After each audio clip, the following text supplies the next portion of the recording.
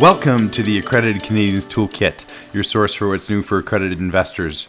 I'm your host, Sam Perrin. Today's episode is a brief overview of the state of the economy in Canada. As an accredited Canadian, it's important to understand Canada's place in the world so you know how to best invest your money. Explaining in exacting detail how the economy works is beyond the scope of this podcast, but I'd recommend watching Ray Dalio's video, which is linked in the show notes.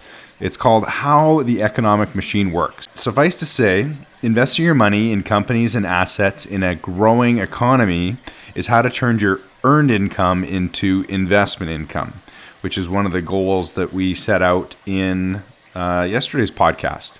So one of the most common measures of growth of an economy, so you can find those growing economies, is called gross domestic product. The definition of GDP from Investopedia is the monetary value of all finished goods and services made within a country during a specific period. GDP provides an economic snapshot of a country used to estimate the size of an economy and its growth rate.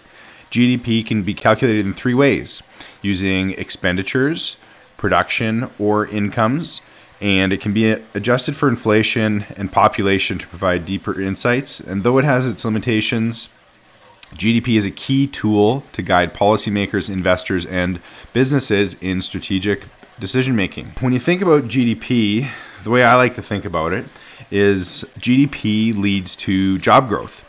That leads to in-migration to fill those jobs, and that means population growth. Population growth leads to more demand for goods and services in that area. So investing your money in places with GDP growth will see your investments grow in the future using this logic. So for instance, in my industry of real estate investments, a growth or a shrinking of the local GDP is a leading indicator of the price of rent and the price of houses, with about an 18 to 24 month lead time in either direction. Now, what I just described is a bit of an oversimplification. In light of the recent trend to work from home, which many people adopted in earnest during the pandemic, many jobs that used to cause immigration can now be done remotely. However, in Canada, where we are rich in natural resources and we have low productivity compared to other countries, we need more people physically present to get the job done. In the chart that I've linked in the show notes, you can see that 30% of Canadian exports are unfinished goods, like crude oil, coal, wheat, metals, and many jobs require people to be physically present, running the mining equipment, running sawmills, driving trucks, and running farming equipment. These are the kind of jobs that can't be done remotely. You need people to live near the natural resources. And each one of these primary sector jobs supports about 10 secondary sector jobs that produce some of the finished goods that we export. People doing work like manufacturing cars or car parts, or making flour, or cutting up potatoes, or butchering animals. The primary and secondary sector jobs support tertiary jobs, also known as the service industry. And you might need 100 people in the service industry, people including cooks, wait staff, grocers, mechanics, car salesmen, teachers, police officers, doctors, and dentists, and all the people that you need to make a society function really well.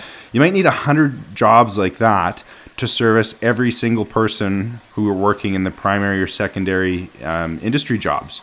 And remember that since each person with a job, they may have a family with a few people in that family, one primary sector job could be supporting as many as 1,000 people who may not be in the workforce at all, or they may be in the service industry, like I described. So as you can see, there's a lot of demand and consumption for things that people enjoy, like food, housing, transportation, education, entertainment, from those 1,000 people from every single primary sector job. So you can see how small changes in GDP in a country like Canada can have a large impact in the population of area, and the demand for goods and services in that area can really fluctuate depending on where the GDP is going. So that's why GDP is important to pay attention to. If you've been casually following headlines for your investment news, you may be wondering why so many Canadian market commentators are focused on the United States and why they use so much US data. And the reason is because Canada's largest trading partner, by a wide margin, is the United States. So like it or not, we are heavily influenced by our southern neighbor. They have the largest economy in the world, and as the world's only superpower, the policies and the economic welfare of the U.S. directly impacts Canadians, including accredited investors. On the next episode of the ACT podcast, we'll be discussing macroeconomics in more details, the role of Canada and the United States in the world. We'll be exploring the world markets, and we'll be looking at how Canadians like you and me can position ourselves to prosper from the coming trends. So as you think about that, have a great rest of your day. Talk to you again next time on the ACT podcast.